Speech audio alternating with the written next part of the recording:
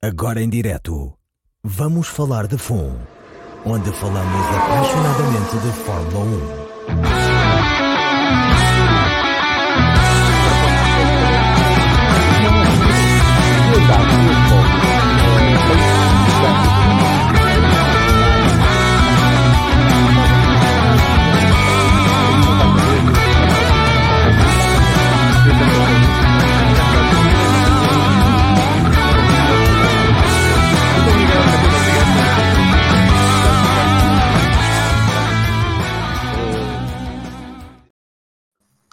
Olá, bem-vindos e bem-vindos a Vamos Falar de FUN, edição especial dedicada aos testes pré-temporada da Fórmula 1. Este é o primeiro de 2 episódios especiais. Comigo tenho o André Gomes, o Pedro Filipe, o Guilherme Nunes, o Alexandre e o João Neto. Queria começar por agradecer aos nossos patronos que apoiam o podcast e que permitem-nos pagar as contas e trazer-vos cada vez mais conteúdos e mais emissões especiais. Que já sabem, se quiserem juntar-se ao nosso Patreon, é visitar patreon.com/VFF1 e escolher uma das modalidades de apoio e contribuírem para o podcast. Também podem fazê-lo no YouTube diretamente, carregando no botão Join, escolhendo uma das categorias de apoio e também estão assim a contribuir. Se não puderem fazer financeiramente, partilhem, comentem, recomendem o podcast às vossas amigas e aos vossos amigos que gostam de Fórmula 1 e de corridas em especial. Esta semana, já também devem ter reparado que lançámos o VFF1 NASCAR no feed do Vamos Falar de FUN. Brevemente iremos lançar também o VFF1 WRC. Deixam de estar os dois no podcast VFF1 Motores e passam para o podcast do Vamos Falar de FUN. André, como é a primeira vez que cá vens, começamos por ti. Conta-nos um bocadinho de onde é que vem a tua paixão pela Fórmula 1 e se tens alguma equipa ou piloto preferido, atuais ou históricos. Ok, eu por acaso andei uns tempos um bocadinho separado da Fórmula 1, mas posso contar uma das histórias que mais me ligou a este desporto e por acaso é uma história curiosa e ao mesmo tempo triste, porque nós aqui, e aliás tu deves conhecer bem esta faceta aqui da zona de Aveiro, nós mais ou menos durante a altura do 1 de maio costumamos fazer ali umas visitas ali a umas zonas ali perto aqui da zona da colónia agrícola, costumamos festejar lá o 1 de maio, costumamos ir normalmente fazer uns churrascozinhos no mato e não sei o quê. Eu lembro-me perfeitamente... Eu costumava ir lá para o Magusto. Pronto, ok, nós costumamos fazer também no 1 de maio ali na colónia agrícola. E então o que é que o meu pai costumava fazer sempre para ver a Fórmula 1? Levava uma daquelas televisõezinhas, não sei se vocês se lembram, umas televisões assim quadradas, preto e branco, ligávamos ao isqueiro do carro. E o meu pai levava... a antena à procura do sinal. Exatamente. Neste momento o Guilherme está a fazer Google a perguntar a ver o que é isso, o que é que estamos a falar. Curiosamente tive que mostrar essas televisões a algumas pessoas que nunca as tinham visto. E lembro perfeitamente, num desses fins de semana, porque nós não ficávamos só tendencialmente o 1 de maio, era sempre mais ou menos 1 ou 2 dias, e lembro perfeitamente do acidente do Senna ainda nessa altura, ok? E lembro-me de o ver precisamente nesse fim de semana com o meu pai. E desde essa altura que fiquei sempre ligado, apesar de uma história um bocadinho mais infeliz, mas sempre ligado ao desporto. Depois, há uns anos atrás, tive algumas tristezas em termos de Fórmula 1, chamemos assim, e tive um bocadinho afastado do desporto. E mais recentemente voltei outra vez de uma forma um bocadinho mais ativa, chamemos assim. Mas não e tu tens algum piloto preferido? Atualmente acho que a minha camisola diz tudo, mas claramente o Hamilton, sim. Oh, Hamiltonete. Mais uma Hamiltonete. Mais um. Isto está dominado pelas Hamiltonetes. Logo três. Isso é uma palavra, Alexandre. Obrigado. Não, mas é que eu há muito tempo queria trazer uma pessoa que percebesse de Fórmula 1 aqui para o pod, mas como ele não podia vir, trouxe o André. Exatamente. Eu não sabia que era uma Hamiltonete disfarçada. Ora, vamos então falar um bocadinho dos testes pré-temporada. Arrancaram na quinta-feira, já tivemos 2 dias completos de testes e já deve ter algumas ilações de onde é que está cada uma das equipas. Começava por ti, Pedro Filipe. Quais são as equipas que te parecem mais... estão a ter uns testes melhores e aquelas que estão a ter uns testes piores na tua ótica? Bem, já bom dia a todos e boas-vindas ao André. É bom juntar-se a mais uma cara nova, juntar-se a nós. Vou começar pela segunda parte da pergunta e claramente é uma clara, não é? Que continua, parece que os testes de pré-temporada... Aguenta, respira fundo. Tu sabes que eu gosto muito de ti, Epá, não, nada me move. Até a McLaren é uma equipa que eu simpatizo bastante, não tenho nada contra. Se bem que gostava quando eles eram vermelhos e brancos. Epá, mas não se percebe. Quer dizer, não é o segundo ano consecutivo em que eles começam, parece que engarenam a marcha atrás e lá vão eles. E é quando a marcha atrás entra, quando não sobreaquece ou para lá uma desgraça qualquer. Portanto, acho que em termos negativos, epá, claramente a McLaren.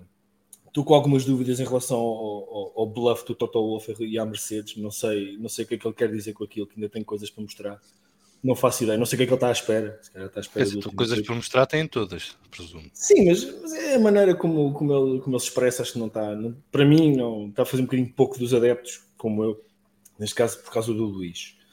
A parte positiva, ou a parte... não é positiva. A parte que se confirma é aquilo que já todos suspeitávamos, que aquilo vai ser a Red Bull e mais 9. Outra vez. E com todo o mérito, os tipos realmente têm um carro fabuloso. Aquilo funciona, sobretudo nas mãos do puto belga, funciona que é uma maravilha. E agora vou dar graxa aqui ao nosso chefe. Epá, estou muito surpreendido e satisfeito com a performance da Aston Martin. Já tem a cor certa. O Salviano não era da Alpine? O Salviano virou os casacos. O Salviano virou o casaco. Espera. Não, estou agora fora de brincadeira. Da Aston Martin lá atrás no armário. Lá. Estou agradavelmente surpreendido e bastante satisfeito, mas já o carro tem a equipa tem a cor correta. A cor correta é aquela. Todos os carros devem ter aquela cor, com variáveis, mas é aquela cor. Fico muito satisfeito de ver a Aston Martin, finalmente, pelo menos revelar algum potencial. Se é fogo de vista, não sei. Não tenho bem a certeza. Mas dá-me ideia, a julgar pelos tempos que foram feitos e na altura em que foram feitos, que não é tudo bluff. Não é tudo bluff. Pode haver ali realmente alguma performance que foram buscar ao carro. E depois tem aquele gajo que é velhinho. Mas parece que vamos ter que todos dar a mão à palmatória que o gajo ainda sabe andar. Todas as outras. Acho que a Williams tem aqui não sei se isto é bluff, não faço ideia, mas não estou habituado a ver, quando olho para a lista de tempos e ver o W lá muito em cima. Fico perturbado. Já ano passado fizeram isso. Pois, mas o Albon chamou a atenção que havia uma curva aqui no circuito do Bahrein em que seria uma curva determinante para se perceber se o carro continuava a ser um borrego ou se realmente teve progresso. Acho que é a curva 10, creio eu, não me recordo. Ouvi-o falar, mas não me recordo. E parece que o carro está melhor nessa curva. Portanto, estando melhor nessa curva, aparentemente, e de acordo com aquilo que ele tem dito, se calhar temos progresso, o que é bom, porque encurta as distâncias no meio do pelotão. Pode ser muito interessante. Eu, sobre as outras todas, sinceramente, não tenho bem uma ideia, porque acho que a Haas anda a fazer bluff. É um progresso genial daquele carro, mas não sei. Atenção, que a Haas começa sempre bem. Pois, mas não sei. Não tenho aqui algumas dúvidas, mas pronto, queria voltar a dizer, confirma-se realmente a Red Bull e a sua supremacia natural. A ver, vamos o que é que a Ferrari conseguirá fazer, porque o carro também parece muito rápido. E pronto, vamos ver quem é que vai ser a terceira equipa, porque se a Aston Martin continua com esta performance, se aquilo é mesmo a sério, o Alonso vai dar que fazer aos Mercedes. Muito bem, vamos só cumprimentar aqui o nosso fórum TSF, que já está aqui bem ativo, o Prestágio nos 90, um abraço para ele, para o Pedro Manuel Moreira, para o F. Martins, para o SDM, para o Ricardo Sapata, para o Rui Barbosa, para o Luís Rodrigues. O André Rodrigues deixa-nos aqui uma pergunta. Bom dia, como grande fã da Williams, sabem-me dizer se o facto de terem sido os que mais rodaram nos 2 primeiros dias é algo animador que leva a pensar em luta no meio do pelotão? Eu vou estar isto para o Guilherme, mas só dizer que é positivo que a Williams conseguiu chegar aqui e conseguir fazer 2 dias de teste a rodar muito sem grandes problemas, sobretudo tendo em conta o que se tem passado dentro da equipe, porque a equipa não tem diretor técnico, tem chefe de aerodinâmica, não... agora já tem time principal há umas semanas, desde que o James Ball se juntou, mas de facto teve um inverno complicado. Esta transição da liderança de Capi para a liderança do Valls vai demorar algum tempo a ter efeitos, mas de facto dá a sensação que a Williams, para mim, continua a ser a 10ª equipa, mas parece que poderá encurtar a distância para a Alfa Tauri, para a AS, para a Alfa Romeo, e vai estar aí nesse grupo a lutar pelo fim do meio do pelotão. O meio do pelotão este ano vai até ao fim do pelotão, não sei se já repararam. Mas Guilherme, O que é que parece esta Williams? E dá-me também já os teus dados positivos e negativos dos testes até agora, por muito do à parte da McLaren. Passa a pergunta da Williams para o outro, que deve ter sido a única equipa que eu não olhei nada para eles. Não, então respondo aos positivos e negativos e já respondemos aos Oh, professor, eu não estudei esta parte para o teste. Não estudei isto. Pá. Já parte com negativa. Da Williams eu só ouvi o Albon a dizer que eles tinham vários, no ano passado tinham vários extremos, o carro tinha picos em partes mais extremas, ou seja, provavelmente o que ele quer dizer é que ou tinha muita subviragem ou muita sobreviragem, e ele disse em direto que eles conseguiram reduzir isso. Por isso já aí acaba por ser uma vitória se conseguirem fazer isso. Em relação aos outros, custa-me dizer, mas se calhar o Salviano vai poder festejar alguma coisa este ano. Porque realmente o que mais impressionou acaba por ser é Aston Martin. Aliás, tivemos a comentar o Salviano nestes últimos dias. Eles deram um salto brutal ao ponto que eu agora até suspeito que eles possam ter ultrapassado a Mercedes. E são só treinos, claro, mas eles deram um salto muito grande. Andei a ver sim, por curiosidade, a ver a telemetria e tudo e mais alguma coisa. O Aston Martin ganhou 10 km por hora ou 11 km por hora de velocidade máxima neste teste comparativamente ao fim de semana do Bahrein do ano passado. Ou seja, quer dizer só uma salvaguarda. É preciso também com o mesmo combustível. Mas só dar aqui um contexto claro, que também é importante, que é o Aston Martin no ano passado arrancou a temporada como o 9º carro. Sim, estava claro. muito atrás. Sim, claro. Portanto, era a equipa que mais possibilidade de ganho tinha, tendo em conta os recursos que tem disponíveis, que são diferentes dos da Williams, por exemplo. Sim, claro. E a capacidade técnica da equipa. Portanto, é normal que seja a equipa que consiga encurtar mais diferença tenha dado de um ano para o outro. O maior salto, como é óbvio. Já para não falar que é um RB18 agora, não é?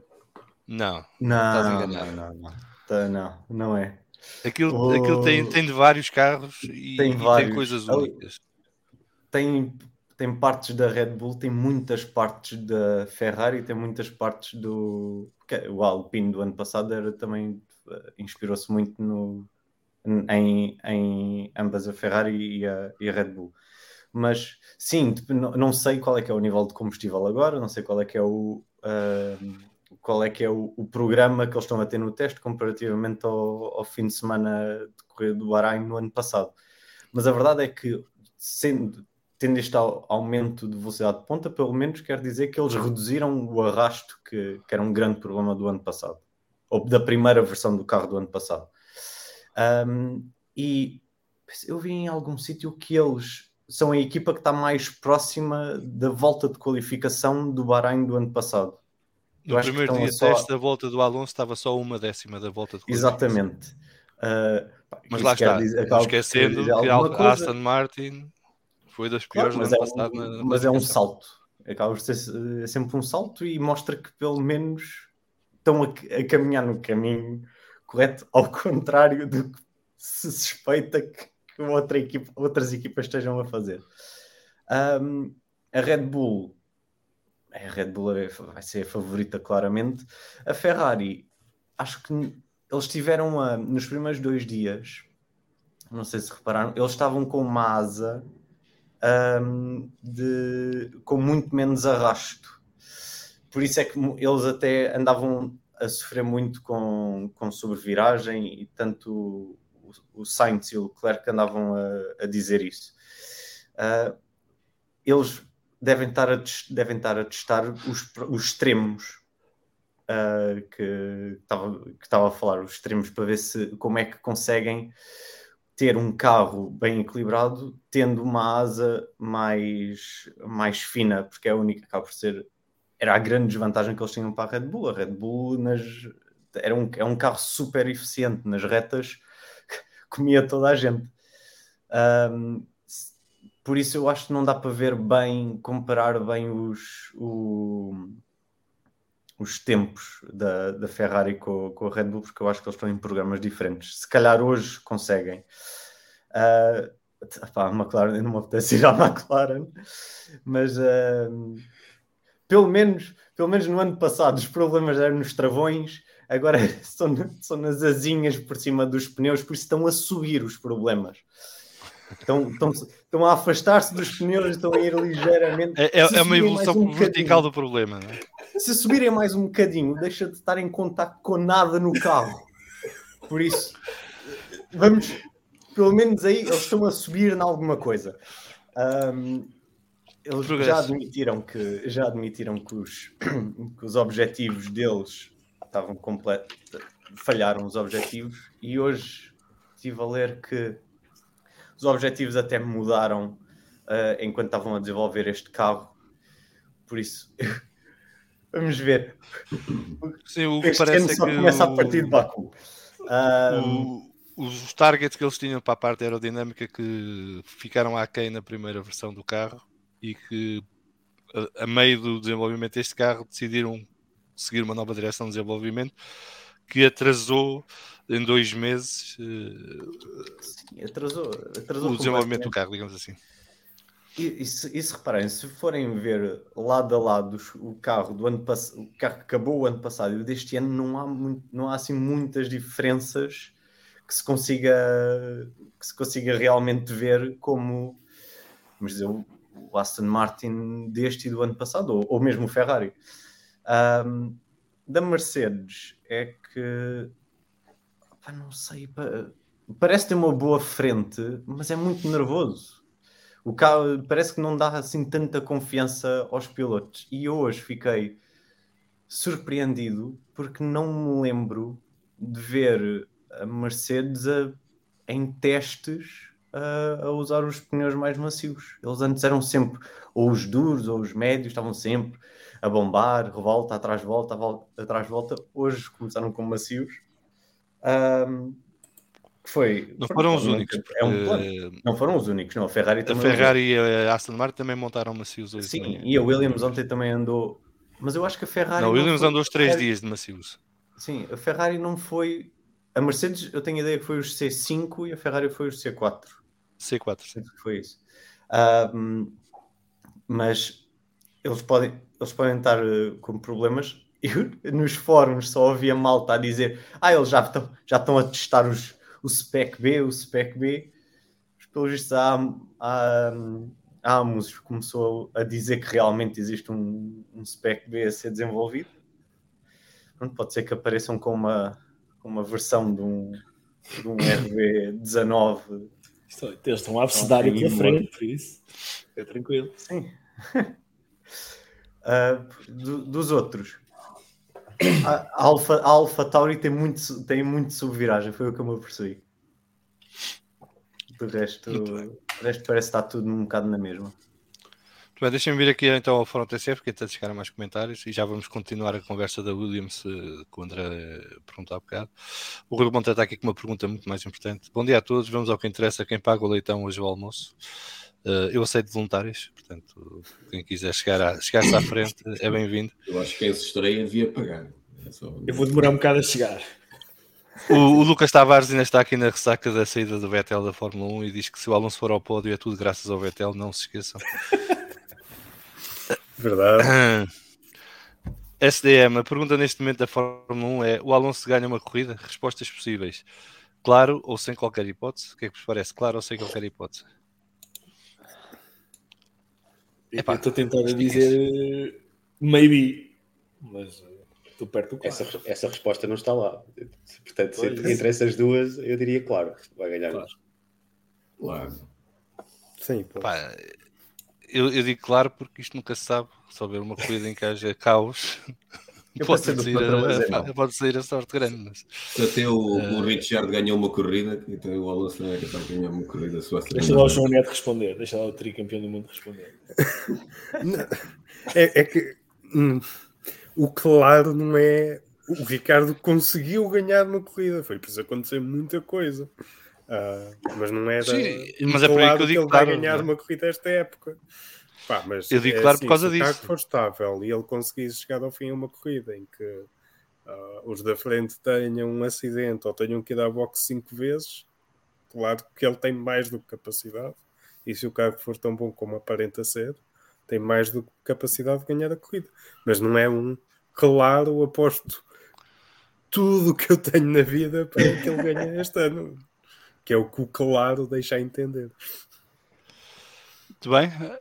Continuando aqui o nosso Fórum TSF, Pedro Manuel Moreira, Max Verstappen, Red Bull, Honda e Newey são o polinómio a bater. Acho que isso ninguém tem dúvidas nesta altura. Já não havia antes, chegarmos aos testes e agora os testes só confirmaram que já suspeitávamos todos. O SM diz que a AlphaTauri parece muito mal e de facto a AlphaTauri é uma grande incógnita em conjunto com a Alpine, mas por razões diferentes. Mas já lá vamos. E que acha que o Pedro Manuel Moreira acha que o Logan vai fazer bem melhor figura que o Latifi e que vai ser uma boa competição para o Albon. Vai ser sem dúvida interessante, é um dos rookies do ano e portanto vamos seguir com atenção aqui no podcast. O Bruno Paiva, então bom dia aos melhores. Pedro Filipe hoje na luz para variar. Não sei o que é que isto quer dizer. Iluminação à minha volta. Ok. Tens um alvo hoje tens o alvo. Um abraço a todos, em especial ao João Neto. Também não sei porque é que é em especial ao João Neto, mas tudo bem. É da barba, é da barba. Diz o Bruno que está bastante surpreendido com a Aston Martin e que a sua Ferrari parece estar no bom caminho, embora quando colocaram pneus mais macios hoje havia bastante instabilidade em curva, o que não os impediu de ser o carro mais rápido da manhã. Acrescento eu. Pedro Manuel Moreira diz que, ao contrário do ano passado, o Red Bull 19 já está adaptado desde o início ao estilo de condução do Max. Também mal era, se não fizesse um carro à medida do seu piloto número 8 e campeão do mundo, bicampeão do mundo. Luís Miguel Martins, bom dia. Tenho dúvidas que o Aston Martin esteja melhor que o Mercedes, mas sem dúvida que foi um salto gigante e espero que se aproxime dos 3 da frente. E o Pedro Dias aqui com o seu... não vou ser mauzinho porque o Pedro é meu amigo, portanto... Bom dia a todos. Terminada a qualificação da Fórmula E, pronto para questões menores, tal como a Fórmula 1. A única questão menor é que a Fórmula 1 está em testes e gera mais interesse que a Fórmula E que está em qualificação, portanto, está tudo bem. Vamos continuar. Há algum de vocês que quer contribuir para a questão da Williams? E assim passo já a bola. João Neto, começa então e depois dá os teus destaques também. A questão de andar muito é muito bom, porque indica que o carro é pelo menos estável e que consegue andar quilómetros sem sobreaquecer, sem sistemas falharem, isso é sempre um bom sinal. Mas isso em conjunto com o bónus ou o tempo extra que tem em túnel de vento e todas as permissões que têm para fazer testes a mais, permite-lhes trabalhar melhor os dados que estão a recolher. E acredito que isto tudo, e agora com a nova liderança e com e não é por ser grande fã do Sr. Valls, é um novo, esperemos que seja uma nova era para a Williams. É lá. Volta atrás. Porquê que não és fã do Valls? Momento de passadeira vermelha. Então, antes tudo. Eu acho que já mencionei isto aqui no podcast há uns anos. O Sr. Valls fez uma coisa quando foi a venda da nem então Honda para a Brown, porque aquilo foi tudo vendido por um dólar, não foi? Ou por uma libra, o que foi? E esteve tudo no ar, aquilo estava para fechar, e houve certa propriedade intelectual que foi ter aos bolsos do Sr. Valls, e ele fez um bom dinheiro a vender o software, que era software da equipe. E fiquei sempre com aquela coisa que, isto é gente que se sabe mexer neste mundo. Pronto, é o que é.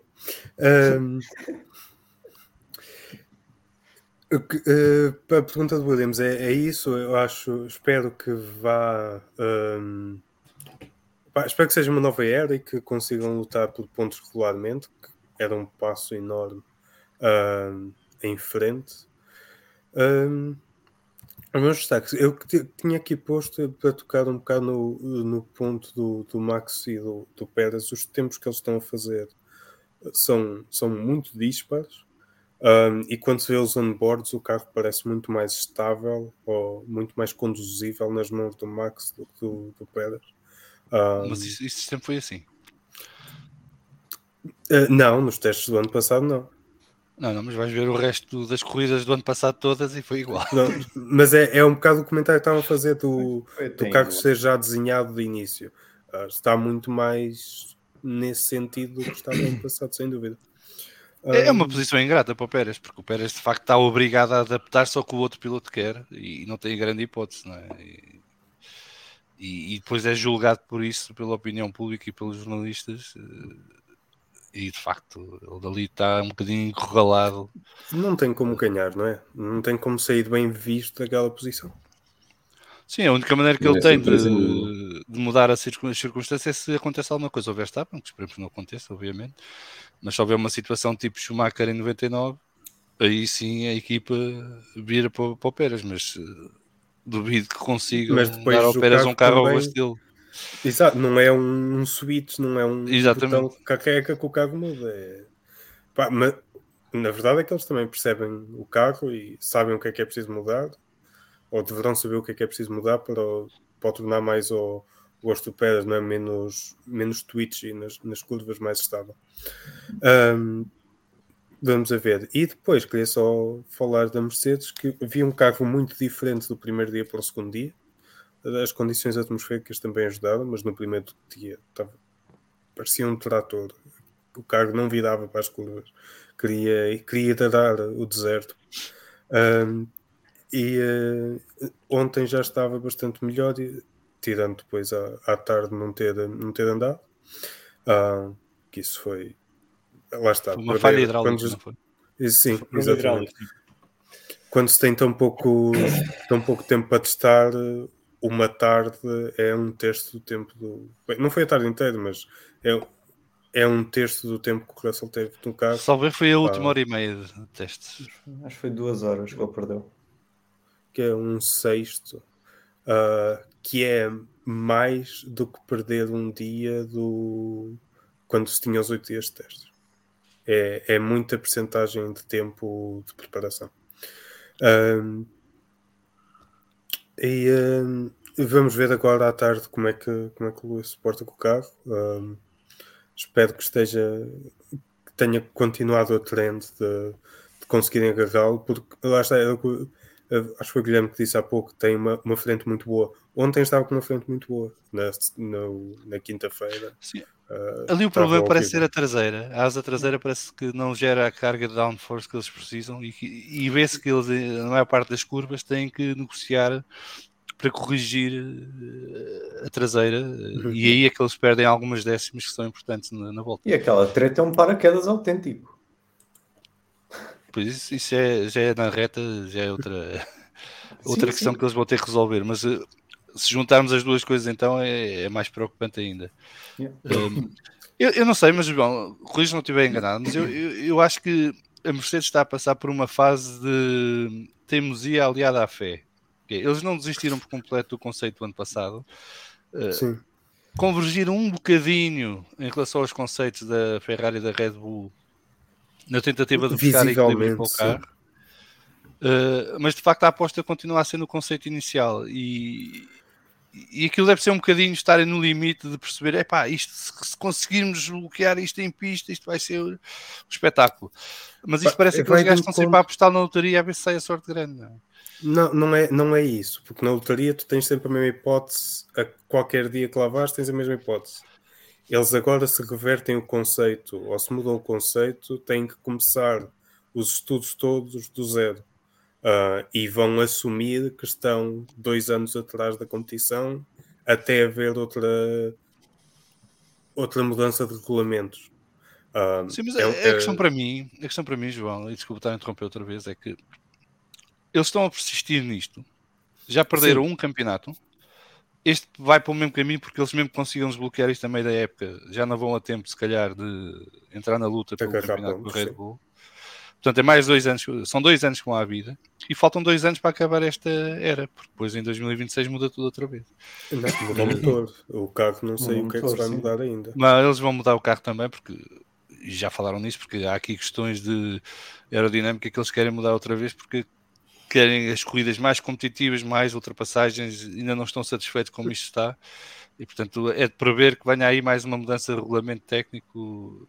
Sim, ainda não foi anunciado, mas sim, concordo que há de acontecer alguma coisa. Tens aqui uma pergunta do Carlos Cunha. João Neto, este novo look do capô motor do W14 teve algum contributo do teu supercomputador? Sim, algum do software que devia ainda estar a correr lá, espero eu. Já nem me lembrava do supercomputador na cabo do net. Da minha casa. Na Amadora. Já nem Na é Amadora. a mesma casa. Mas Está na casa dos avós dele. Não, está na Amadora. Olha, o SR está aqui a dizer que é o Sinking Cost Fallacy. É um bocado isso. Porque são muitas horas para perceber. Não é uma coisa simples de perceber como é que o ar funciona à volta daquele corpo e como é que funciona em altitudes diferentes, pressões de ar diferentes. Não é simples. Neto, não é simples. Há pessoal no Twitter. Não, é que o pessoal. Não, mas no Twitter só É que está lá pelos comentários do que quer que seja no Instagram. Com as setinhas. Exato, é super fácil isto aqui, pá, fogo. Então, eu uma vez dobrei um avião de papel e ele voou. Como assim? Os gajos não fazem um carro que ande bem. Dá esta vibe quando se lê certos comentários. E eu quando venho aqui gosto de introduzir um pouco que não é educar. Eu gosto de abrir horizontes para o pessoal perceber que há muita gente... tão simpática e educada de dizer deixem de ser ignorantes, não é? Um bocadinho. Não, é mais não dar palpites do que não saibam. O departamento da Mercedes tem mais de aerodinâmica só. Tem mais de 300 engenheiros que estudaram pelo menos 5 anos de mestrados, mais graduações específicas de desporto automóvel e aeroespacial, alguns, para estudar a melhor maneira de carregar o carro à estrada. Eles estão... Obviamente não estão a fazer um trabalho tão bom como as outras equipas, porque as outras equipas também têm uma data de engenheiros, de gente que percebe muito daquilo. A questão do conceito, eu estou convencido que é a mesma... É o que eu tinha falado há pouco, de voltar atrás agora é assumir a derrota enquanto não perceberem o conceito dos outros e como é limitado o tempo que podem passar a estudar o conceito com as ferramentas de alta pressão. Eles podem olhar o tempo que quiserem para aquilo, mais ou menos, porque o dia tem 24 horas, mas o que eles não podem é pôr o modelo no túnel de vento ou no CFD para ver como é que as coisas estão a funcionar, sem sacrificar atualizar o modelo atual. Porque se não houvesse estes regulamentos, a Mercedes punha outro batalhão de engenheiros a desenvolver um segundo carro. E se não houvesse limite orçamental. Mas não é essa a Fórmula 1 que temos hoje. Só ler aqui alguns comentários que vão chegando. O Luís Miguel Martins diz que Ferrari e Red Bull só vamos saber na primeira sessão de qualificação. E esta, de facto, é uma das minhas dúvidas, porque parece-me que a Ferrari não está assim tão distante da Red Bull quanto aparenta durante estes primeiros 2 dias de teste. E tem muito a ver com os trabalhos diferenciados que as equipas estão a fazer.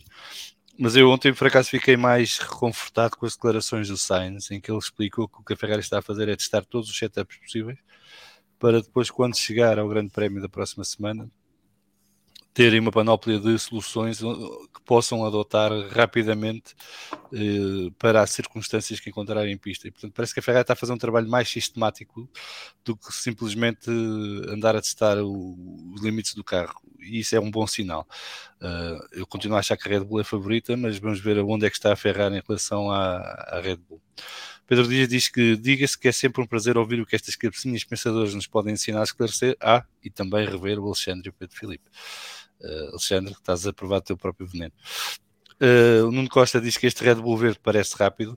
Vamos lá ver, não é um Red Bull verde, aquilo é uma mistura de vários conceitos e tem partes que foram introduzidas por eles. É esse o fascínio do Aston Martin. Olhem para a suspensão. Passa ao ver, mas deixa-me só dizer uma coisa.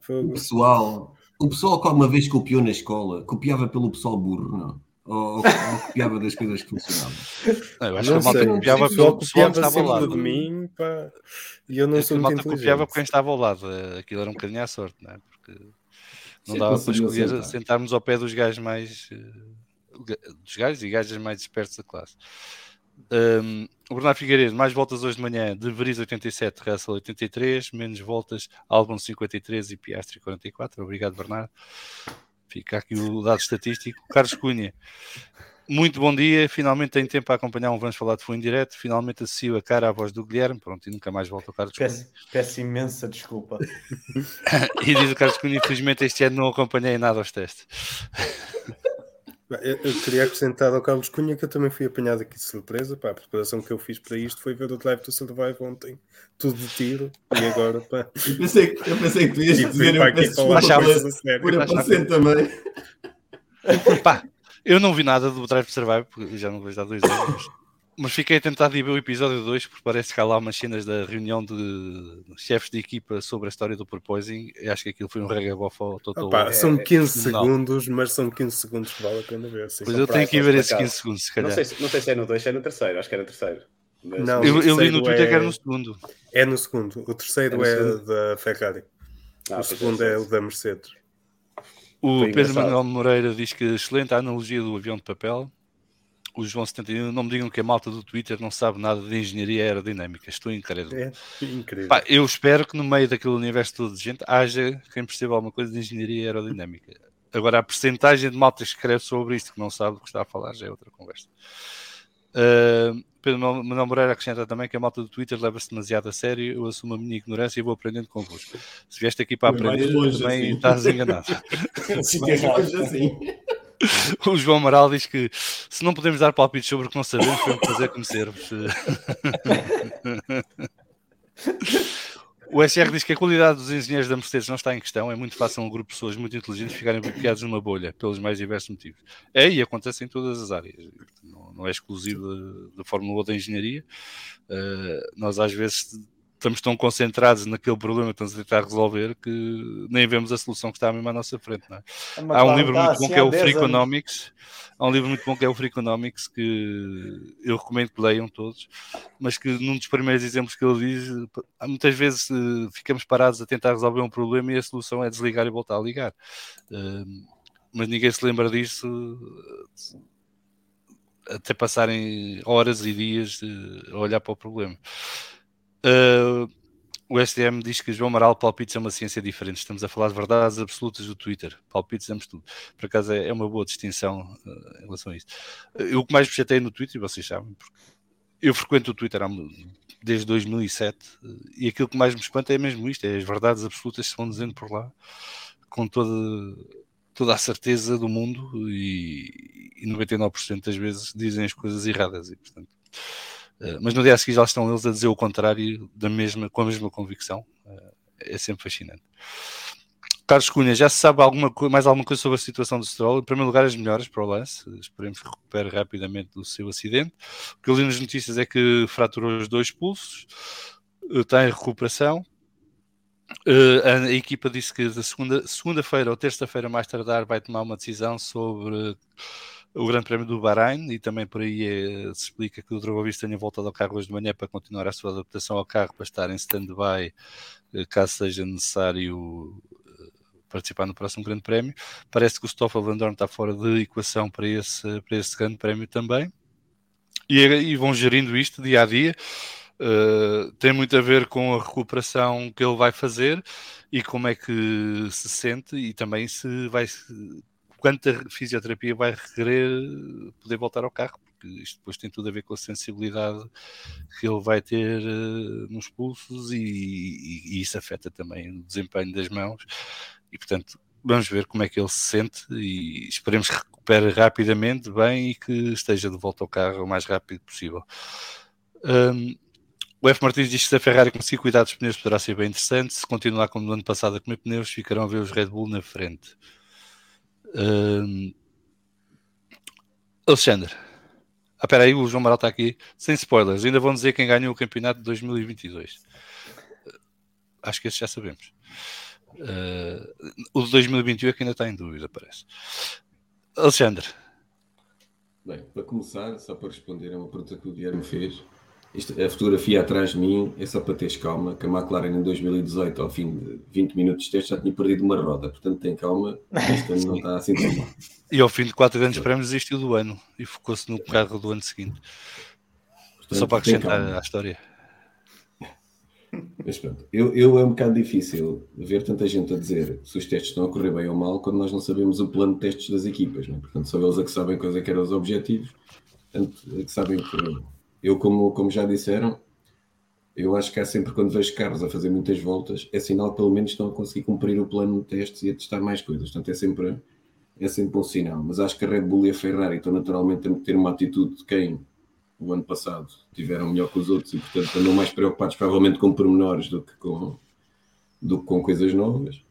A Aston Martin, eu não sei se é assim uma surpresa tão grande quando eles próprios admitiram que já estavam a pensar no próximo ano, portanto é normal que o carro deste ano seja melhor. Acho, eu já disse que não me importa nada que digam que é copiado deste e daquele, porque se forem ver no passado, os Benettons tiveram sucesso, os Ferraris tiveram sucesso, o Brown teve sucesso, todos eles foram copiados pelos outros e só era parvo se não aproveitassem para tirar bocadinhos deste e daqueles para construírem o deles. Eu por acaso acho que a Williams e a Alfa Romeo acho que estão a mostrar um bocadinho mais de consistência nos treinos e passam uma sensação de que estão a conseguir avançar. Eu há bocado quando o Salviano falava da Williams, acho que só faltou dizer, eu pensei que ele meio ia dizer que se já agora se quisessem mandar o currículo para a Williams era careers at Williams, qualquer coisa, por causa das pessoas todas que faltam, portanto ainda mais heroico é o que a Williams está a fazer. Basicamente, só para explicar como é que está a Williams, basicamente não saiu só o diretor técnico e o team principal, também saiu o chefe de aerodinâmica da Williams. Eles só conseguiram recrutar o James Vowles para team principal.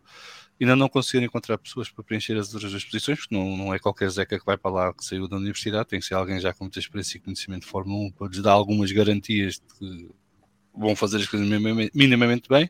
Neste momento aquilo está um bocadinho em autogestão, as pessoas de cada equipa dentro da estrutura da Williams estão a garantir que aquilo que já estava planeado está a ser executado, mas falta-lhes agora capacidade técnica e liderança para delinear para onde é que vão desenvolver o carro, como é que vão começar a preparar o carro o próximo ano, tudo isso. E é aí que o James Vowles vai estar mais focado neste início do ano. Não vai estar tão focado no desempenho do Williams em pista, mas mais no desempenho, na procura de pessoas para os lugares certos para começar a construir a equipa, para a partir de abril, maio, poderem começar então a trabalhar a sério no desenvolvimento tanto do carro deste ano como do carro do próximo ano. Eu estou disponível e já vi muitas fotos no Twitter, por isso. Mas tu és um Zé que está a sair da universidade. Eu acabei de dizer que não é isso que estão a procurar. Mas tem aqui uma job listing há 17 dias, Graduate Vehicle Performance Engineer, que é basicamente, quando diz graduate, é para Zecas a sair da universidade. Esse sim, mas eu estou a falar dos lugares de liderança. Mas atira-te, Guilherme. Atira que a gente depois vai lá ter contigo visitar. Foi assim que eu fui lá ter, por isso resulta. O Neto, quando eu lhe disse que ia... agora está-me a faltar o nome da terrinha. É a Brackley. Groove? A Brackley, quando disse que ia à Brackley, saiu logo da Fórmula 1 e foi fazer outra coisa. Portanto, vê lá se metes em Grove que eu vou lá ter contigo.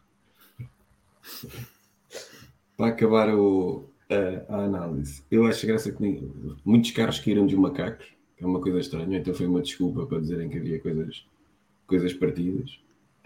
Gostei mais de alguns sites e de outras pessoas no Twitter que chamaram a atenção para uma coisa que é mais interessante, que é para onde é que estavam os pontos de referência nos carros e a tinta para perceber os fluxos. Achei muito mais interessante, as pessoas chamaram a atenção a isso, para perceber como é que as equipas fazem medições e como é que percebem que as coisas estão a ocorrer.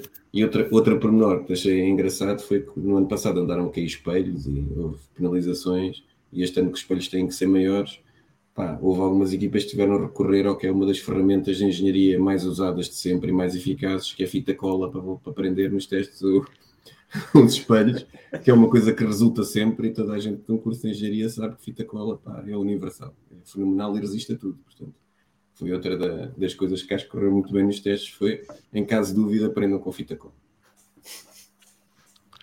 Muito bem. Já todos falaram, não é? Não, o André já falou dos testes. Talvez fugia. Não, André. Não, como o André falou ao princípio, já me estava a enganar aqui. Mas, André, diz-nos lá então a tua justiça.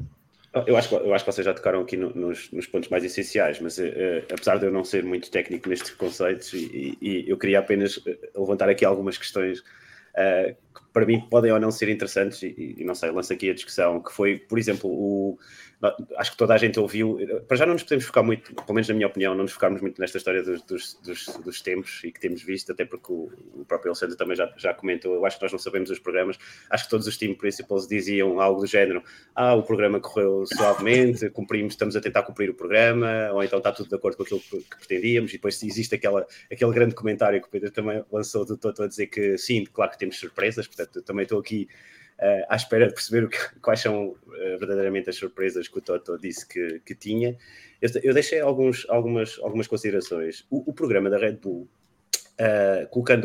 vai também de encontro àquilo que o João disse, colocando o Max um dia inteiro, no dia 1, e em que eu, mal convencido, achei que o Pérez ia fazer o segundo dia completo, e até achei que até estavam a dar alguma capacidade ao Pérez de se adaptar a um carro e ter um dia que provavelmente até tinha condições de pista muito melhores que o primeiro dia e podia eventualmente aproveitar se calhar um bocadinho mais do carro, e achei que ele ia ficar o dia inteiro no segundo dia, e acabei por ver que o Pérez fez só uma manhã e o Max voltou outra vez à tarde para o carro. Portanto, aí revela ainda mais, parece-me, o pouco espaço que o Pérez tem, acho eu, não só de se adequar ao carro, mas de aproveitar um bocadinho mais dos tempos de teste. Não estou a dizer que depois não vai ser um tempo igual mais à frente, mas acho que era as condições ideais de ter um dia também completo como o Max teve.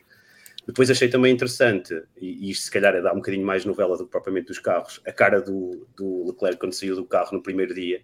Fez lembrar aquela cara no Mónaco, quando o Mattia Binotto lhe apontou o dedo e ele estava assim um bocadinho desagradado. Não sei eventualmente o que é que isso quererá dizer. E depois fiquei também muito admirado com a adaptação do Alonso, que se calhar não devia ficar. É um carro que ele não conhecia propriamente de uma forma concreta, já não falando do tempo, mas da própria adaptação que ele teve àquele carro. Portanto, parece-me que tem tudo para que corra bem para Aston Martin. E se for para falar em tempos também, o Zugani também teve ali uma boa prestação no segundo dia, mas pronto, obviamente com pneus softs e outro tipo de programa. Portanto, o resto das considerações vocês também já fizeram. Portanto, estes são os únicos reparos que eu tenho aqui. O SR está aqui a dizer que em 2019 toda a gente disse que a McLaren ia ficar em último. Se olharem com atenção ao ritmo de corrida, não está tão mal como dizem. Guilherme, está a dar aqui esperanças, o SR. O meu problema é que eu acho que não tem... vai descer na tabela, só por causa do... Acho que não houve evolução suficiente. É só esse o meu problema. Não, a sensação que dá é que aquelas equipas do meio do pelotão estão muito mais compactas do que estavam o ano passado. E portanto isto já não vai ser uma luta Alpine-McLaren, vai meter mais equipas. Há aqui a dúvida da Aston Martin onde é que se vai posicionar-se. Parece que neste momento está no top 4, ali à porta do top 3 e um bocadinho à frente de Alpine e McLaren, mas depois temos a Alfa Romeo e a Haas, por exemplo, que estão bem competitivas e parecem ter bons carros, e que podem entrar na luta com a Alpine e McLaren ali pelo quinto lugar. Há uma vantagem na McLaren pelos onboards. O que eu me apercebi foi que pelo menos o carro parece ser estável. Sim, mas a sensação que me deu a ver as onboards, e eu tive a prestar atenção à volta do Norris, em que ele tentou fazer uma simulação de qualificação, que não sabemos, obviamente, combustível, essas coisas todas, mas a sensação que me dava é que o Norris estava a conduzir por cima do carro, já. Yeah. E que o carro não conseguia acompanhar o que o Norris tentava puxar do carro. E isso para mim é um mau sinal. Porque nesta altura o que se espera é que o carro corresponda minimamente ao que o piloto está a tentar fazer. E ali não, parecia que era o Norris que estava a levar o carro e não o carro que estava a levar o Norris. E isso deixa-me um bocadinho na berlinda. E depois parece-me um carro muito pouco maleável, quer dizer, não... Ao contrário do Aston Martin, que tu vês o carro em todas as curvas a entrar bem, a sair bem, estável, nas retas com boa velocidade de ponta, tudo mais, o McLaren já não consegue fazer isso. Há pontos do circuito em que o McLaren sofre muito para fazer as curvas. E também isso poderá pôr o Piastri aqui numa situação um bocado ingrata, não é? Porque o fator de comparação dele vai ser o Norris. O Norris é um tipo que está habituado a conduzir por cima do material que tem à disposição. e isto pode expor um bocadinho o Piastri no início do campeonato a parecer que é mais um Ricciardo, e sendo que o ponto de partida do Ricciardo e do Piastri são bem diferentes, e convém que as pessoas também não partam para julgamentos rápidos sobre o que o Piastri fará nas primeiras corridas. Não sei, eu acho que aí é mais se o Norris de repente começar sei lá, a lutar por lugares mais acima nos pontos e o Piastri tiverem 13º isso, aí acho que está bem. Mas se eles tiverem, vamos dizer, se o Norris acabar a corridas em 19º e o Piastri em 13º, acho que por aí vai sempre apanhar com a margem de é um rookie. Acho que não vai ser por aí. Mas é um rookie muito especial, não é? Por toda a envolvência. Ganhou 3 campeonatos seguidos nas Fórmulas Júniores, fez aquela transição para a McLaren no ano passado, foi bastante controverso. Bombástico. Portanto, aqui a expectativa, o Otmar ainda acha que vai assinar. Ele também acha que o Alonso ainda está nas Ilhas Gregas. Exatamente, está num veleiro. De maneira que há aqui uma expectativa maior do que se espera normalmente de um rookie nestas ocasiões. Por exemplo, acho que as expectativas em relação ao Sargent são muito mais moderadas do que em relação ao Piastri. Sim, e também na Williams acho que a referência não é tão alta como na McLaren. Ou seja, olha que não é fácil. Contra o Albon não vai ser fácil. Eu não estou a dizer que vai ser fácil, mas acho que como o Norris já está mais não é o Norris, dentro da equipa, não, era mais por ser estar dentro da equipa há mais tempo. O Norris está habituado. Mas o Piastri, quando escolheu ir para a McLaren, já sabia que o Norris ia lá estar. Vamos voltar a 2 semanas. O Piastri, eu tenho zero pena do Piastri se for massacrado. Eu não estou a dizer que mas não é isso que estamos a falar. Não estamos a falar de pena. O que eu estou a dizer é mais... Não, e nem é ser massacrado ao longo do ano. Estou a dizer, neste início de temporada, se o McLaren está confirmado de facto que é um carro difícil e que não tem a performance desejável, que convém não comparar já o Piastri com o Norris, porque o Piastri está num processo de adaptação à equipa e de conhecimento do carro que o Norris já tem. E, portanto, se chegarmos ao verão e continuar igual, aí já é outra conversa. É a vida. Vamos para o pináculo da competição automóvel, que é para o João Amaral ficar contente, já dissemos o pináculo da competição automóvel. Nem todos os anos são bons. Se ele é tão bom, mostra. Eu acho que estás a ser mauzinho. Eu acho que o Piastri, como qualquer outro rookie, tens que lhe dar tempo, meu. Tens que dar tempo ao puto. Olha, eu estou tão preocupado com o Piastri que só achei graça que nenhum de nós, corrija-me se eu estiver enganado, se calhar nenhum de nós falou da Alpine. Não, ainda não. Mas eu queria falar da Alpine por acaso, porque a Alpine está a fazer uns testes um bocadinho diferentes de toda a gente. Aquilo. Eu no início pensei que era esconder o jogo, eu agora acho que não. Acho que é descobrir o jogo. Eles estão a tentar descobrir o que é que conseguem fazer com o carro. Aquilo não parece estar a ser fácil. E eles têm ali algumas coisas para resolver em termos de afinação. E não têm feito long runs como têm feito os outros. Portanto, não têm feito séries de muitas voltas. Eles fazem séries curtas e param e mudam coisas no carro e voltam a sair, fazem séries curtas e param, voltam a mudar coisas no carro. Portanto, aquilo parece que andam ali um bocadinho a palpar terreno e a tentar descobrir quais são os pontos fortes e os pontos fracos do carro. O que não é bom sinal, porque estamos a uma semana de arrancar a temporada e se hoje continuarem nesse registro, eu não prestei muita atenção de manhã, mas se hoje continuarem nesse registro, então é um bocadinho preocupante também para a Alpine, porque falta daqui a uma semana estão a fazer a qualificação. Está tudo a massacrar a McLaren e a Alpine. Até o Gasly estava com uma cara de felicíssimo. Ele estava com uma cara felicíssima. Eu acho que ele até estava a fazer de conta que falava pior inglês do que fala, só para não falar. Isso tem a ver com as expectativas, não é? Não, isso é marketing. Agora é uma equipa francesa, fogo. Agora tem que dizer, fala francês, óbvio. Vamos aqui ao Fórum TCF, rapidamente, chegaram aqui aos comentários. O João 71, não vos pareceu que o álbum estava muito calmo e confiante, se calhar mesmo em autogestão, coisa até está a rolar bem. Eu só vi o álbum sem estar calmo e confiante quando levou panadas do Hamilton e foi posto fora de corrida. Foi no Brasil e foi na Áustria. De resto, o rapaz está sempre com aquele ar de paz de alma. Mesmo assim é chateada a Albon, tipo, eu não acredito que ele fez Exatamente. isso. Malvadas. essa é a postura normal do álbum, portanto eu não consigo ler muito daí. Mas é como já dissemos, a Williams tem feito muitas voltas, não tem tido grandes problemas no carro. Pode haver ali uma questão de performance, ver onde é que está, se consegue acompanhar os outros. Mas o carro parece uma boa base para este ano, e se conseguirem pôr a casa em ordem e começar a refinar e a melhorar o carro, poderão estar mais competitivos do que estiveram nos anos anteriores. Acho que para a Williams é um sucesso já terem uns testes de pré-temporada sem grandes chatices, né? Porque é preciso não esquecer que não foi há muito tempo que nem carro tinham no primeiro dia.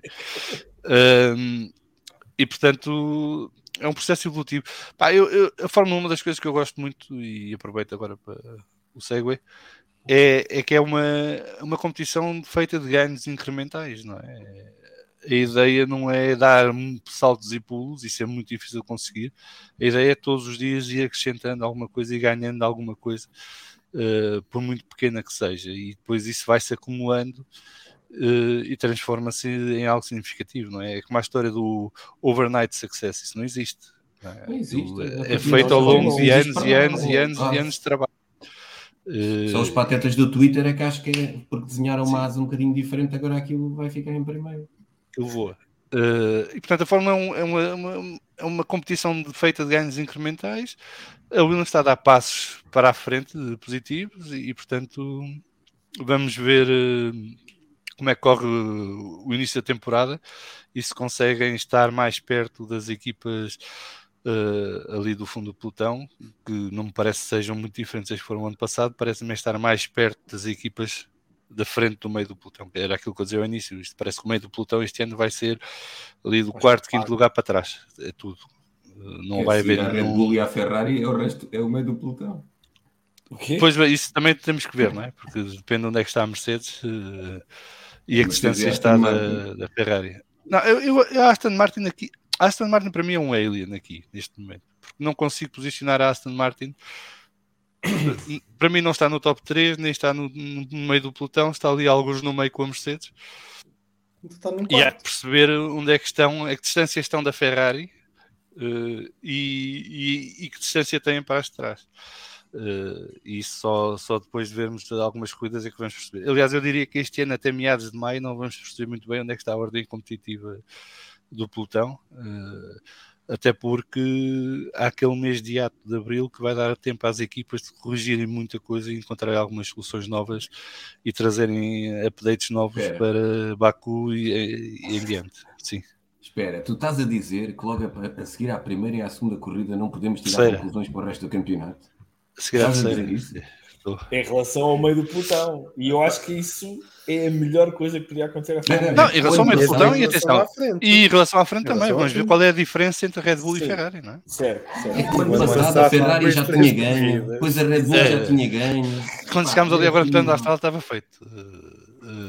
Não, eu vou esperar até meados de maio para ter mais certeza em relação a onde é que está cada uma das equipas.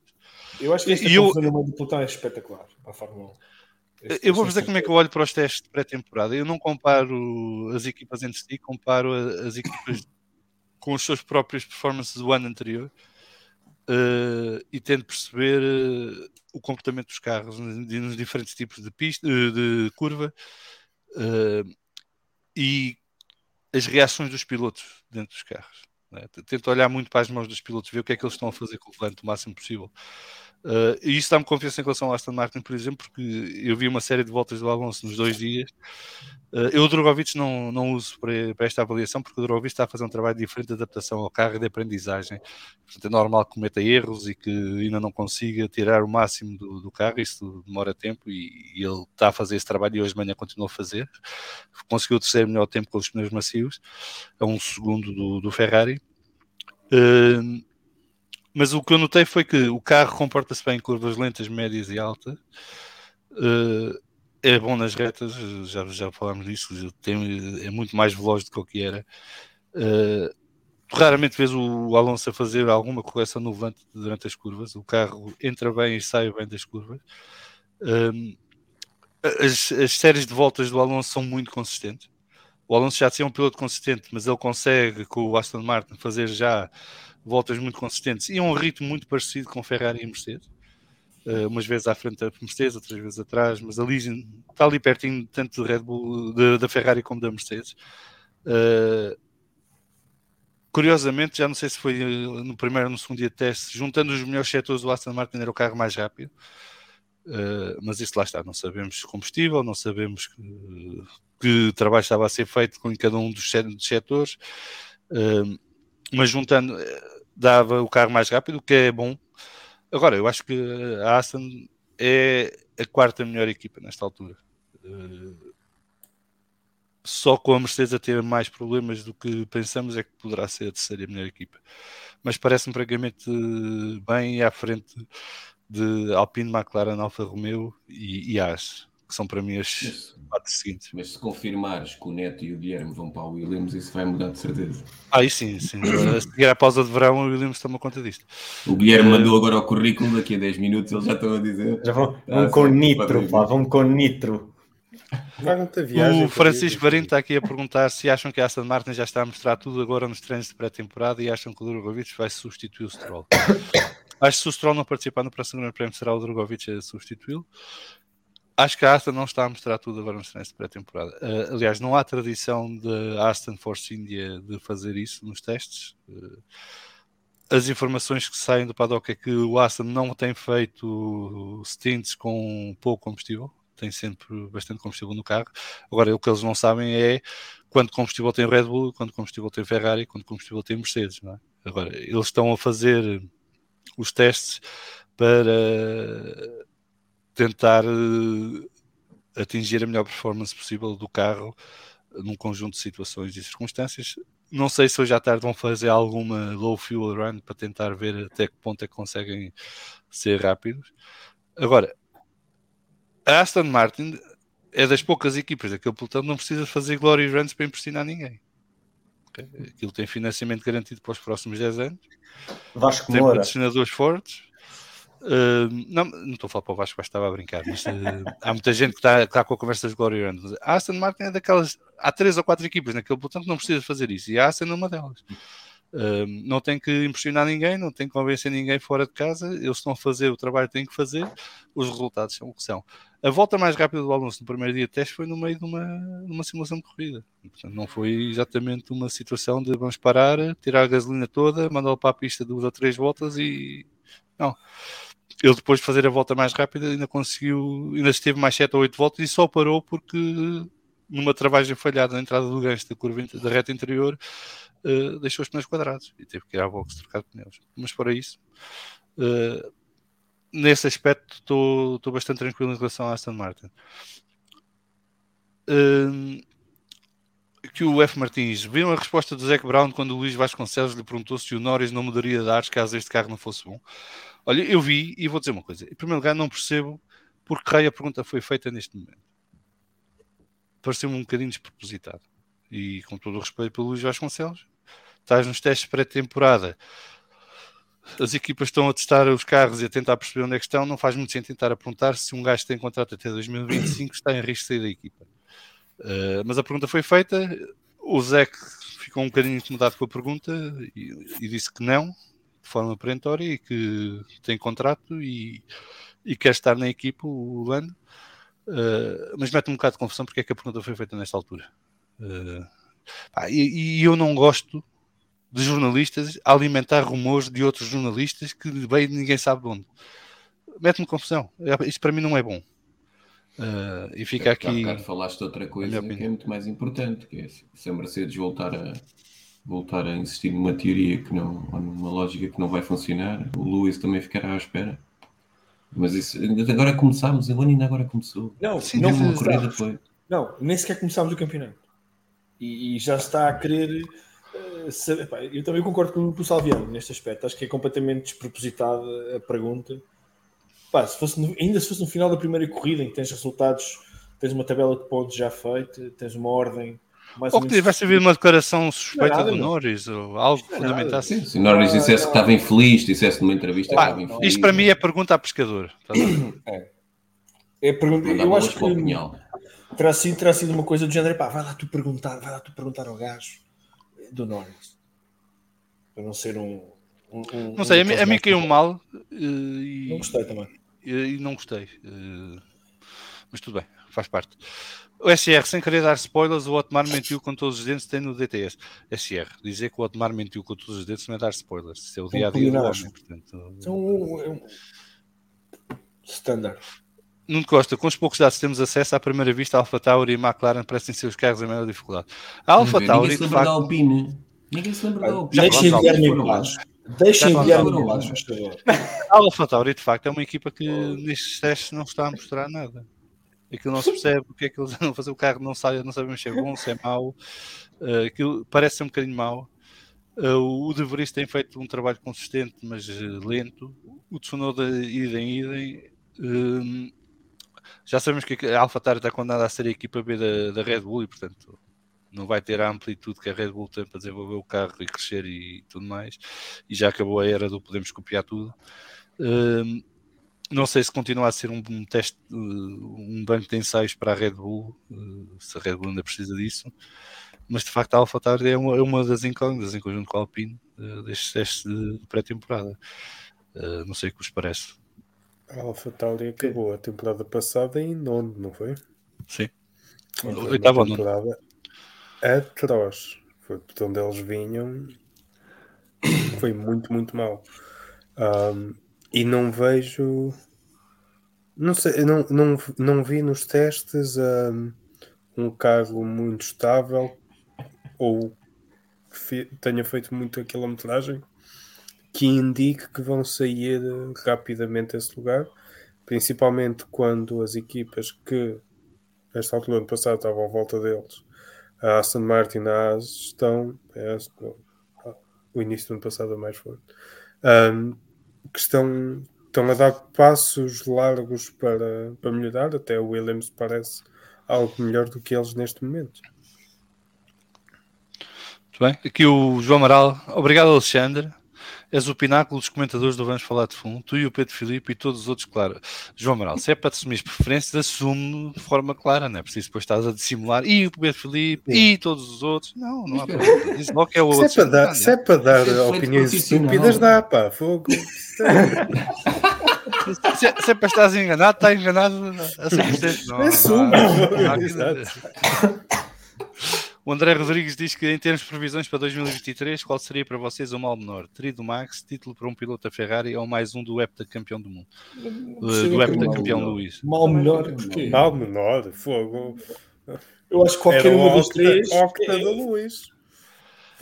É que eu gostava mais de ver, pessoalmente, era o título para um piloto da Ferrari, porque eu sou tifoso e, portanto, gostava de ver a Ferrari ganhar um título.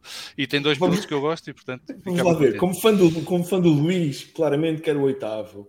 Como fã da Fórmula 1, quero um título da Ferrari. Mas como eu tenho olhos na cara e vejo qual é a ordem disto, o natural será ver um título do puto belga. E merecido, como fã da Fórmula 1, o que era bonito era uma disputa até a última corrida entre os dois pilotos da Ferrari. Ia ser com um bruto embate no final, uma coisa assim. E o Max ganhar. Entre uma guerra civil em Itália, não? Mónaco invade a Espanha. O SDM diz que o mix Frankensteiniano de peças que a AlphaTauri tenta estar para a Red Bull parece não funcionar. Epá, eu li ontem, não tinha certeza, agora lembrei-me. A AlphaTauri ainda está a usar a suspensão dianteira de 2019 da Red Bull? Epá, tu estás a fazer comentários, pensas que temos pessoas nerds aqui, meu. Lá sabemos, não é? Está a usar a suspensão dianteira da Red Bull 2019. Pronto, obrigado. Isso vê-se cachetas no Twitter? Não sei, por acaso não sei se o regulamento previu alterações à suspensão dianteira e se isso é possível. Na transmissão da F1 TV. Epá, isso é para não ouvir. Eu vou dizer uma coisa. A melhor coisa que a F1 TV tem é o botão do mute. Não, é fantástico. Eu tenho-vos a dizer que eu subscrevi a F1 TV por um mês para ver os testes. Já entretanto cancelei, porque fartei-me dos comentários e não consigo perceber como é que numa transmissão de testes de Fórmula 1 não me dão a opção de ouvir sem comentários, nem me dão a opção de ter o ecrã por cima das apps no telemóvel. Tenho que levar com o ecrã sempre cheio, não posso ir ver e-mails, não posso ir ver nada. Mas estás a usar o Multiview for F1? Qual Multiview? Existe uma Multiviewer aplicação- é um software, é uma Existe uma aplicação que podes usar a tua subscrição da F1 e depois podes pôr os ecrãs que tu quiseres e vês a telemetria. Mas só há toda. um ecrã nos implica testes. estar com a Os palavra testes são ao passe em ecrã, baixo. não tens onboard. Não tens onboard, não tens rádios, não tens a opção de escolha de comentários, só é aquilo e mais nada. É uma audiência cativa Mas pior a do levar que com os isso, comentários do Croft e é do isso, Davidson. os comentários são uma orgia de nós temos isto para mostrar e mais ninguém no mundo tem. Depois fazem comentários parvos entre eles. Pá. Então, o Croft... Os únicos momentos bons daquilo é quando muda para a Rachel Brooks, na minha Pá, opinião. hoje teve lá o Pat Simmons de manhã a falar. Por menos Sim, quando eu disse eu- orgia, aqui tinha uma coisa a ver com isso, mas Mas isso é a deriva em que vocês andam ultimamente no podcast, não é? Tem que partir Não, sempre o vocês- elemento sexual. Não Vocês vale a pena. não. Isto tem culpados. Ó professor, olha o Alexandre. Olha o Tem Alex. culpados, mas tu és Sim, sim. discípulo, portanto. João Sou Neto, sim, o Pet espectador. Simmons esteve lá hoje de manhã e esteve a falar não só dos testes este ano, mas Mas- também do futuro da Fórmula 1, que foi bastante interessante. É que Exatamente. ele explicou porque é que os combustíveis sintéticos só vão entrar em 2026 e porque é que estão a ser testados agora na F2 e na F3. Explicou também qual é a percentagem de combustível que é gasta em corridas face à quantidade de combustível que é gasta em geral pela Fórmula 1. Explicou o impacto ambiental das corridas de Fórmula 1 versus o impacto ambiental da Fórmula 1 em geral. Foi muito interessante essa parte da conversa. Mas lá está, era um convidado, Agora, não era o vale a painel da Sky. pena estes 10% que tenham sido 10% já é generoso para o resto da transmissão em que estão ali a encher chouriço, mas de muito má qualidade. Mas mesmo quando a entra o qualidade, Alex exatamente. Jacques, eu gosto até. O F. Martins está aqui a dizer que a McLaren está com problemas, já anda nesta maré há uns tempos e o Lando no passado também já deu a entender que não ficaria eternamente à espera. É muito cedo, sem dúvida, mas não há fumo. Mas não há fumo. Não há fumo. Houve um gajo que Não lançou um fumo. rumor no final da temporada passada de que o Lando estaria de saída, já não lembro para onde. Passa a seguir o e- Seidel. Isto faz lembrar, faz lembrar os rumores da bola em Portugal, que é um dos três esportivos lança uma merda qualquer que inventaram na hora e os outros pegam e citam como se fosse uma fonte credível. E andam ali a chutar uns para os outros e a vender jornais à conta disso. Eu não gosto destas coisas. Eu, quando tenho que elogiar, elogio, quando tenho que criticar, critico, e acho que esta pergunta do Luís foi infeliz, a meu ver. Poderá ser presciente e daqui a uns meses isto ser assunto? Poderá, mas também poderá não ser, e portanto é este o momento em que estamos. posso O Francisco fazer uma Verino- pergunta por desconhecimento sobre o que Sim. tinha a ver com o que estávamos a falar. Aquele ensaio de partida em que metade dos carros não arrancaram, tirando os comentários do senhor que estava ali a tentar fazer uma coisa como se Davidson. fosse uma partida a sério, foi só patético. Pá, mas porquê que metade dos carros não arrancaram, que eu não percebi?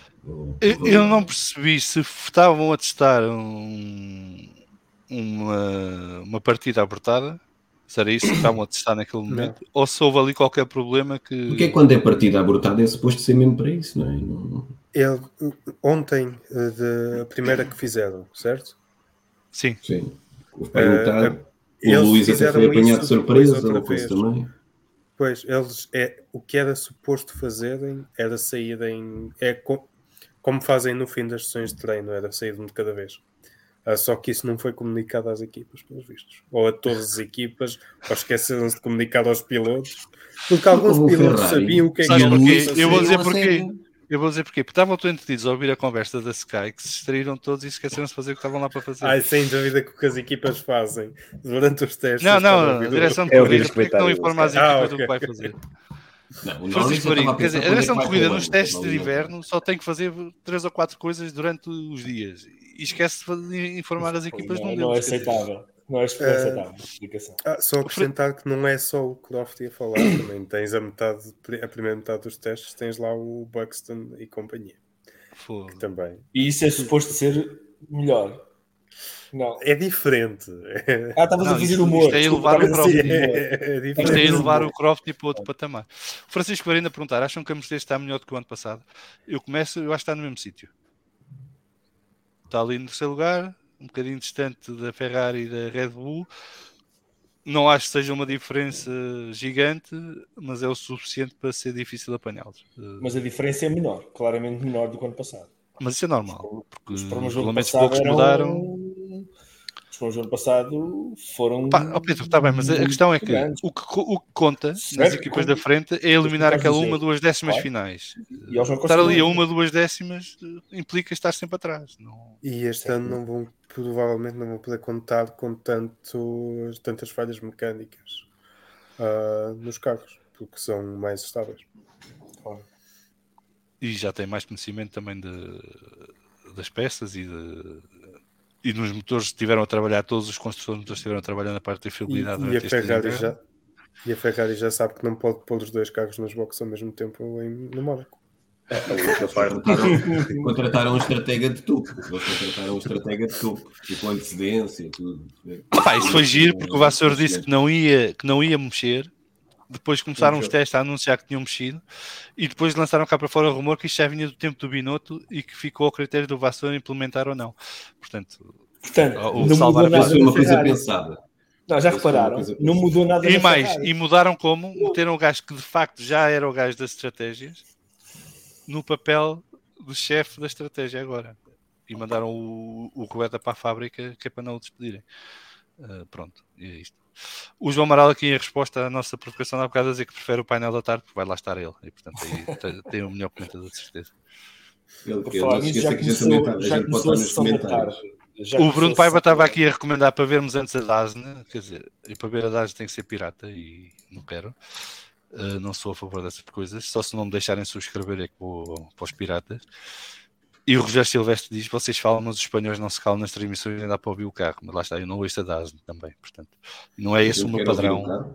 Eu vou explicar. O meu padrão para comentadores é que quero neutralidade, quero que deem o que está a acontecer, que analisem o que está a acontecer, sem agendas. E portanto, assim como não gosto da Sky, também não gosto da Dasne, apesar de achar piada à produção da Dasne em geral. Acho que é uma produção bem feita, mas depois obviamente são muito enviesados a favor dos espanhóis, sobretudo o Alonso. E também não gosto disso. Eu prefiro... Quando eu sei que as pessoas são enviesadas e têm essa preferência, eu ponho logo uma pitada de sal e ok, tudo bem, nada me opõe. O que me chateia é a fingirem que são aparente neutralidade e imparcialidade, quando claramente não são. Eu não me importo que alguém me diga, como os jornais terem preferências ideológicas. Sim, não, eu nisso estou de acordo contigo. Não me chateia nada. Eu estou de acordo contigo, mas eu prefiro ver com comentários neutros e que estejam a falar do que está a acontecer de facto e não porque é o piloto A ou a equipa B. Acho que isso é o ideal, não é? É o ideal. Mas não sendo possível, na maior parte dos casos, não me chateia nada. Tens aquela preferência muito bem. Mas consegues analisar imparcialmente ou pelo menos sem agenda, lá está, o que está a acontecer à tua frente. Isso para mim não me chateia absolutamente nada. O SR diz que o que me faz mais confusão é que eles só estão a encher chouriço, nem tem qualquer análise de tintes, padrões, tipos de teste, etc. O Croft esta manhã teve a lata, que não quer saber da malta que se está a queixar deles não estarem a falar das coisas, estarem a falar de outras coisas, porque é a informação importante que eles têm que dar. A da altura estão a discutir se o Sterling Moss é o melhor piloto da história sem ser campeão do mundo. Isso é importante. Foi 1 hora nisso. A resposta a essa pergunta é sim, próximo assunto. Pronto, está resolvido. Mas não é preciso ser especialista. Não? Dizes tu. Depois há outros que têm outras opiniões. Mas a questão é que isso não é importante para aquele momento. Bruno Paiva, ainda assim gosto mais dos comentários dos espanhóis do que dos palermas dos britos. Pronto. O João Freitas vem aqui já à luta. Sky Sports Italiana está a transmitir os testes no canal do YouTube. Os comentários são tão bons que até fazem parecer os ingleses do outro mundo. Bem, parece que isto é um mal geral. SDM foi tão bom esse ensaio de partida, estando do ensaio abortado. Olha, não foi esse. Houve um outro em que apagam os semáforos, o Ferrari do Sainz lança-se e o Norris não se mexe.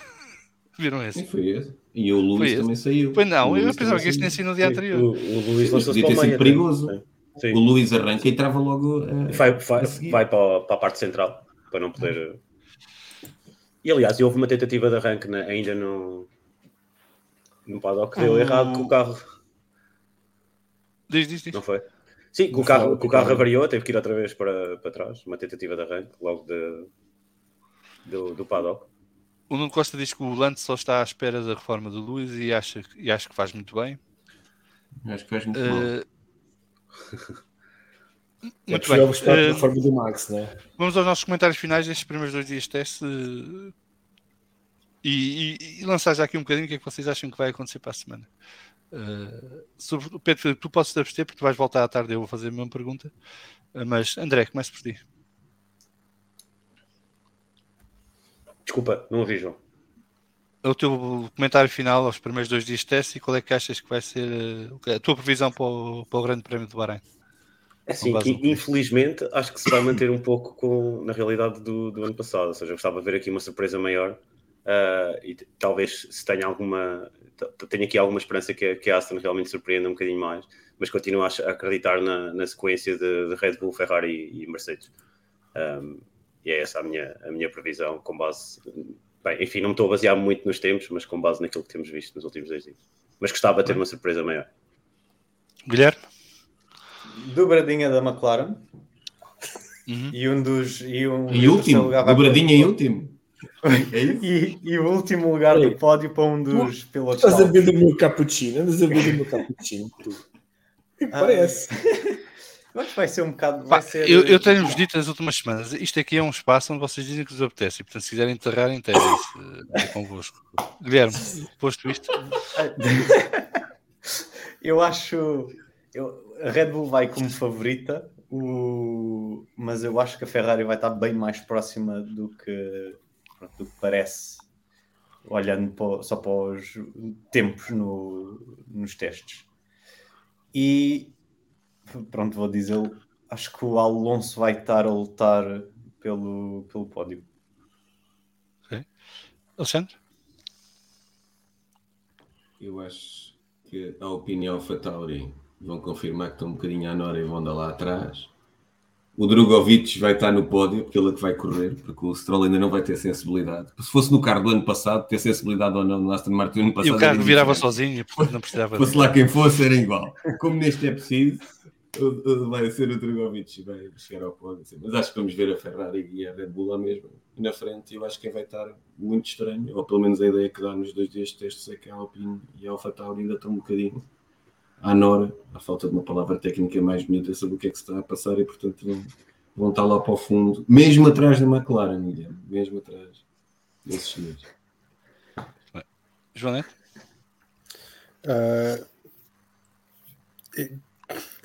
Tudo indica que a Red Bull vai fazer mais um excelente campeonato, mas os testes não são indicativos de nada e por isso a Mercedes vai ganhar. Tu até estás vestido de Aston Martin. Eu não, isto é azul Mercedes. Azul Petronas. Mas tu disseste Mercedes equipa um carro com... E depois tem ali o J do Jorge, estás a ver? Exatamente. Não, a Mercedes, é a Mercedes, não um motor de Mercedes. Ele deve ter recibos verdes ainda, de certeza. O Nuno Costa diz que qualificação Charles, Max e Sainz, corrida Max, Charles e Sainz. Tentar apostar na fórmula de 2022.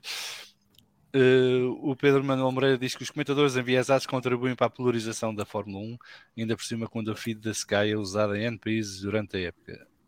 Concordo em absoluto. Muito bem, ficamos por aqui em relação à manhã, Pedro Filipe, guardamos-te para a tarde o teu palpite. Obrigado a todos os que acompanharam em direto via Fórum TSF. Obrigado também a todas e a todos aqueles que vão ouvir depois em podcast, seja no YouTube, seja nas plataformas áudio. Já sabem, se quiserem apoiar o podcast, patreon.com/VFF1. Escolham uma das modalidades e ajudem-nos a pagar as contas. E por falar em pagar contas, vou acabar com um videozinho simpático, mas que também é um convite que vos recomendo vivamente, que é subscrevam o PEC Motores da Sport TV. O PEC Motores tem mais power do que nunca. O Grande Circo. Os Guerreiros do Asfalto. A Loucura das Ovais. E muitos outros. PEC Motores, a melhor oferta de desportos motorizados. Não te deixes apanhar na curva. Adere já na tua box. PEC Motores está mais completo que nunca, a partir de 4,99€, podem subscrever na vossa box se os que puderem. Já sabem que quem for de novo ou quem estiver fora do país não consegue, mas os que puderem recomendo vivamente, porque agora até já NASCAR tem, portanto isto já pouco falta ali, e o pouco que falta é difícil de conseguirem meter, porque estamos a falar do WEC e do IMSA, que são corridas de endurance e que duram muito tempo, e portanto não é fácil encaixar na programação dos canais de desporto, mas hoje em dia já não há desculpas para não se ver Fórmula 1, NASCAR, WRC, IndyCar, MotoGP. É um preço bastante acessível e como já vos disse, eu não gosto de piratarias, e portanto se me deixarem subscrever, eu subscrevo e vejo. É uma questão de opções e de prioridades. As coisas custam dinheiro, custam tempo, custam esforço das pessoas, custam meios, e portanto não custa nada contribuirmos e pagarmos a nossa parte para podermos ter acesso aos conteúdos que gostamos. Ficamos por aqui hoje de manhã. Nós voltamos hoje à tarde às 15 Portugal Continental, menos 1 hora nos Açores, com um painel um bocadinho diferente. O Pedro Filipe repete comigo, mas teremos outras pessoas no painel também, e faremos um balanço final destes testes, e também iremos atravessar-nos com a ordem competitiva das equipas. É uma aposta às cegas, porque nós não sabemos os detalhes de cada equipa, mas é para isso que cá estamos, é para nos atravessarmos e fazer figuras para antes de nós do que outros. Muito bem, muito obrigado, André. Espero que tenhas gostado desta primeira oportunidade de vir aqui ao Vamos Falar de F1 e que voltes mais vezes à conversa connosco. Obrigado. Pedro Filipe, até logo à tarde. Guilherme, Alexandre e João Neto, muito obrigado por terem estado aqui hoje de manhã. Vemo-nos numa das próximas quartas-feiras, tudo correr bem. Não, terça-feira. Pois terça-feira temos o F1 para Totós, é verdade. Exatamente. F1 para Totós na terça-feira. Vamos falar sobre a dinâmica de veículos, distribuição de peso. Eu pensava que era sobre o Norris ir para fora da McLaren, não. Pronto, ficamos por aqui. Não, então. nós tentamos restringir ali os temas a coisas mais factos científicas e técnicas. Muito bem, já sabem, F1 para Totós então na terça-feira, a partir das 22 horas Portugal Continental, menos 1 hora nos Açores, em direto aqui no YouTube também. Se não tiverem que fazer entre esta emissão especial e a próxima emissão especial, tem o podcast quarta-feira disponível em todas as plataformas. Tem o podcast da NASCAR também disponível em todas as plataformas. E bom almoço, e se não nos virmos, bom fim de semana, boas corridas e até breve. Beijinhos e abraços.